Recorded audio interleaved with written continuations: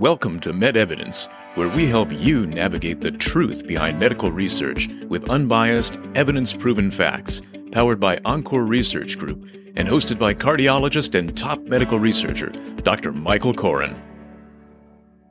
Hello, I'm Dr. Michael Koren, and our host today for this MedEvidence presentation called Two Docs Talk About How to Look Up Things.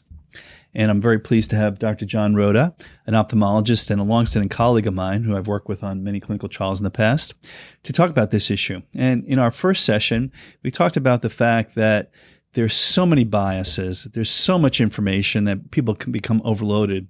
And we have this tendency in our society, given all this information, to look up things and to find things and to read things that confirm what we already believe, rather than becoming objective about evaluating an issue. And what I'm going to do in this session is bring up one of the most controversial things that we've talked about as clinicians and as people who live in our community and as Americans, is the concept of whether or not to wear a mask and in what circumstances to wear a mask through the COVID-19 crisis. And I know John's very passionate about this, and he and I have actually done a fair amount of our own research and have some views that we'd like to share with people. So John, just, why don't you get everybody up to speed in terms of the controversy and where it's been irrational and rational ways of understanding things. Well, I'll try to be inflammatory right away. We'll talk about Dr. Fauci. And I follow this stuff and try to research it. And in the early days, when COVID was just coming out, there would be people who discredit Dr. Fauci, saying, "Well, look at this video," and he's saying that we don't need a mask. At that time, that was about January, maybe 2020, when the vaccine was just coming out, and it wasn't out, it was not out, and he was talking to the press that we didn't need a mask because all the numbers and information coming from China was that it was not a big problem. That's the only information he had, and that's what he was relaying to the public. Well, just a month or two or three later, it was a huge problem, and he still did not recommend that the public wear a mask. Well, the problem was they realized how bad COVID was.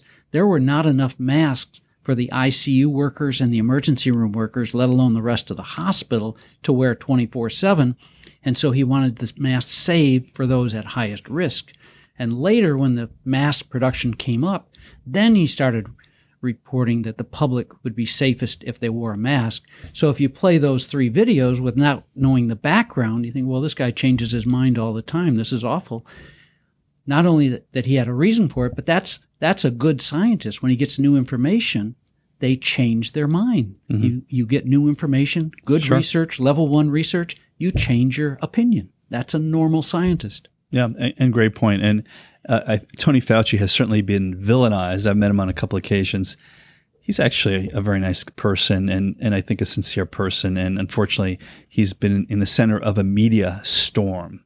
But quite frankly, I think he really spent his entire career looking after the public health of U.S. citizens, and I hate it when he's villainized. It's unnecessary because he has no evil intentions.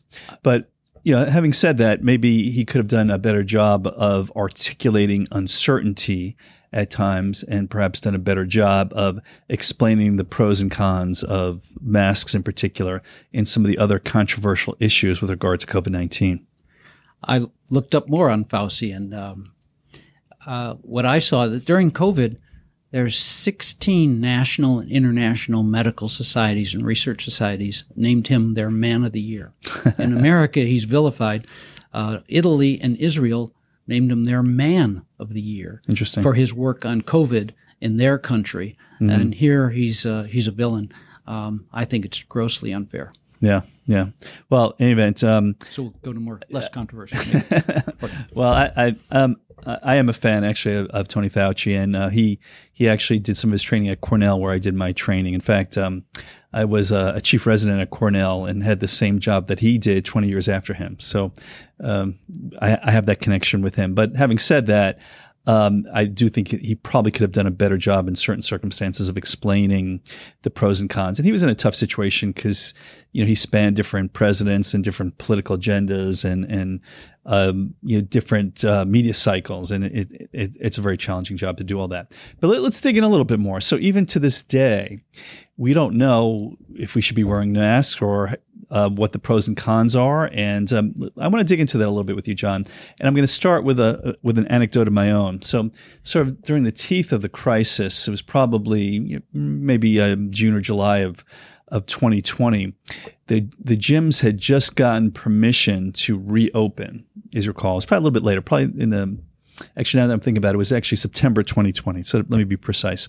It was September 2020. The gyms had recently been given permission to reopen, but there was social distancing. And I went to the gym that I usually go to that was closed literally for 3 or 4 months. And I was doing my work on the bicycle, the stationary bicycle. And I was, probably 20 feet away from everybody else. But I was told gently by one of the folks who was a monitor at the gym that this was a mask mandatory session. And I had typically gone to sessions that didn't require masks, even though we were socially distant.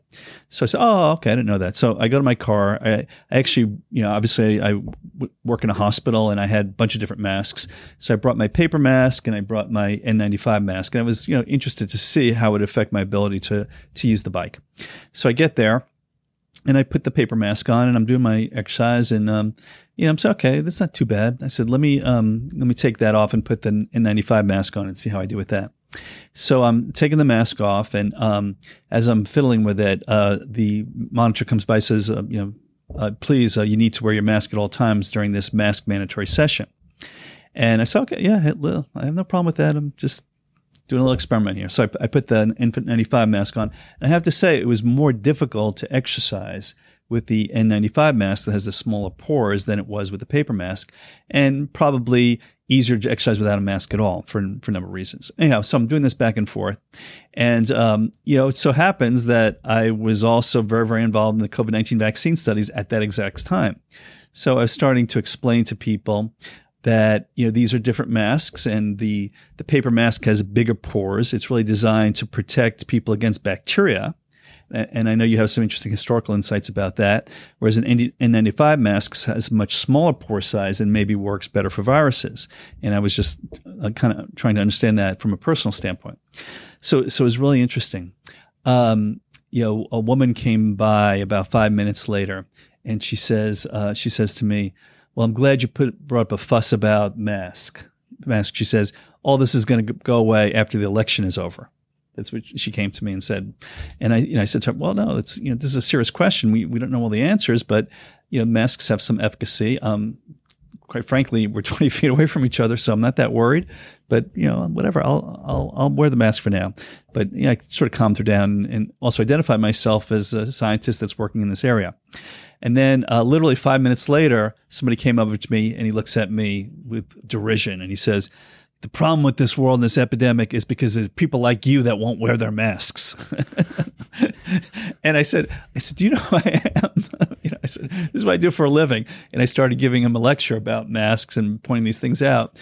And he turns away. He says, it's best that you and I just don't talk.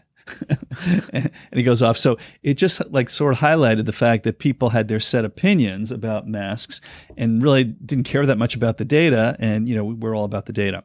So anyhow, let's get into the data. So give us a little bit of a historical perspective, first of all, about the fact that masks in general are a very effective means of preventing the spread of infectious disease. So go ahead and tell us about that. I read a book about pandemics written before the current pandemic.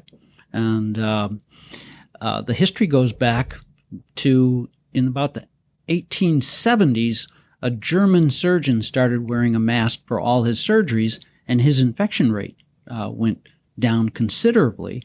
And that was starting to spread, which back then spread very, very slowly around the world.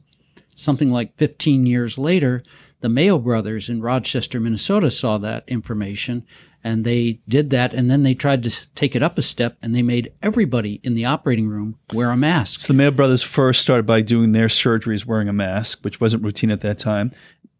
noticed a dip in their infection levels and then sort of spread the word in the U.S. Yeah, and they had the lowest reported infection rates in the nation. People started coming from around the world to have surgery before the age of antibiotics, and they had the reputation that people didn't die after having general surgery. Yeah, and this was probably, the late 1800s, during the time that Louis Pasteur was helping people understand about germ theory, and probably at the same time, hand washing became a bigger deal, and other measures to reduce infection rates. Just to be fair, there may have been other factors involved, but certainly masking and spreading bacteria through your respiratory cycle was one of them. And the author of this book, the only pandemic that compares is actually worse than our current one, was the pandemic of 1917 in San Francisco was interesting. And the author, his statistics is San Francisco did the best of any city in the United States, partly because it started mostly in Philadelphia, traveled slowly, no planes back then, across the country. And interestingly to me was that he felt it was the earthquake in San Francisco 10 years before that set the stage. He said the infrastructure was destroyed, water, sewer, everything for public health had been destroyed, and the public health officials and the politicians created a plan, and the citizens followed that plan to recover. So when the pandemic came, you had the trifecta. The public officials worked with the public health people, the politicians, and the citizens believed them, and the three of them worked together, and they had the best statistics of any city in the nation for the 1917 pandemic. Yeah, it's including wearing masks. Yeah, a lot of interesting things about that. And just for the audience's sake, you're talking about the Spanish flu epidemic, right? And that lasted for about a year and a half between probably 1917 and 1919, and they call it the Spanish flu, but it probably started in the U.S. Kansas. Yeah, Kansas. Exactly. Although there's still a little bit of debate about that. But it became more known and widespread due to World War I, where literally thousands of soldiers were getting sick from the flu. And a particular characteristic of that virus is that it affected young people much more than older people, which is really interesting. So probably older people had some immunity from a previous viral infection, and that the younger people didn't have that. And, amongst healthy troops in the U.S. Army, there was like a 5% mortality rate or 7% mortality rate. Well, they're packed together in barracks. That's exactly true. They think that, like 30 or 50 years before, there had been a pandemic that wasn't very virulent, but it was the same type of virus. And so old people had protection and the young did not. Yeah. And obviously in the COVID crisis, it was completely opposite. Young people tended to do well, and older people could be devastated by it. So every pandemic is a little bit different, and you have to look at the science, the numbers, and data. And to your initial point, you have to make adjustments as you learn more. So we're going to end this particular session with that, but I want to bring it back in our next session and then talk about more of the details and different ways of understanding masks and mask mandates in terms of actual data.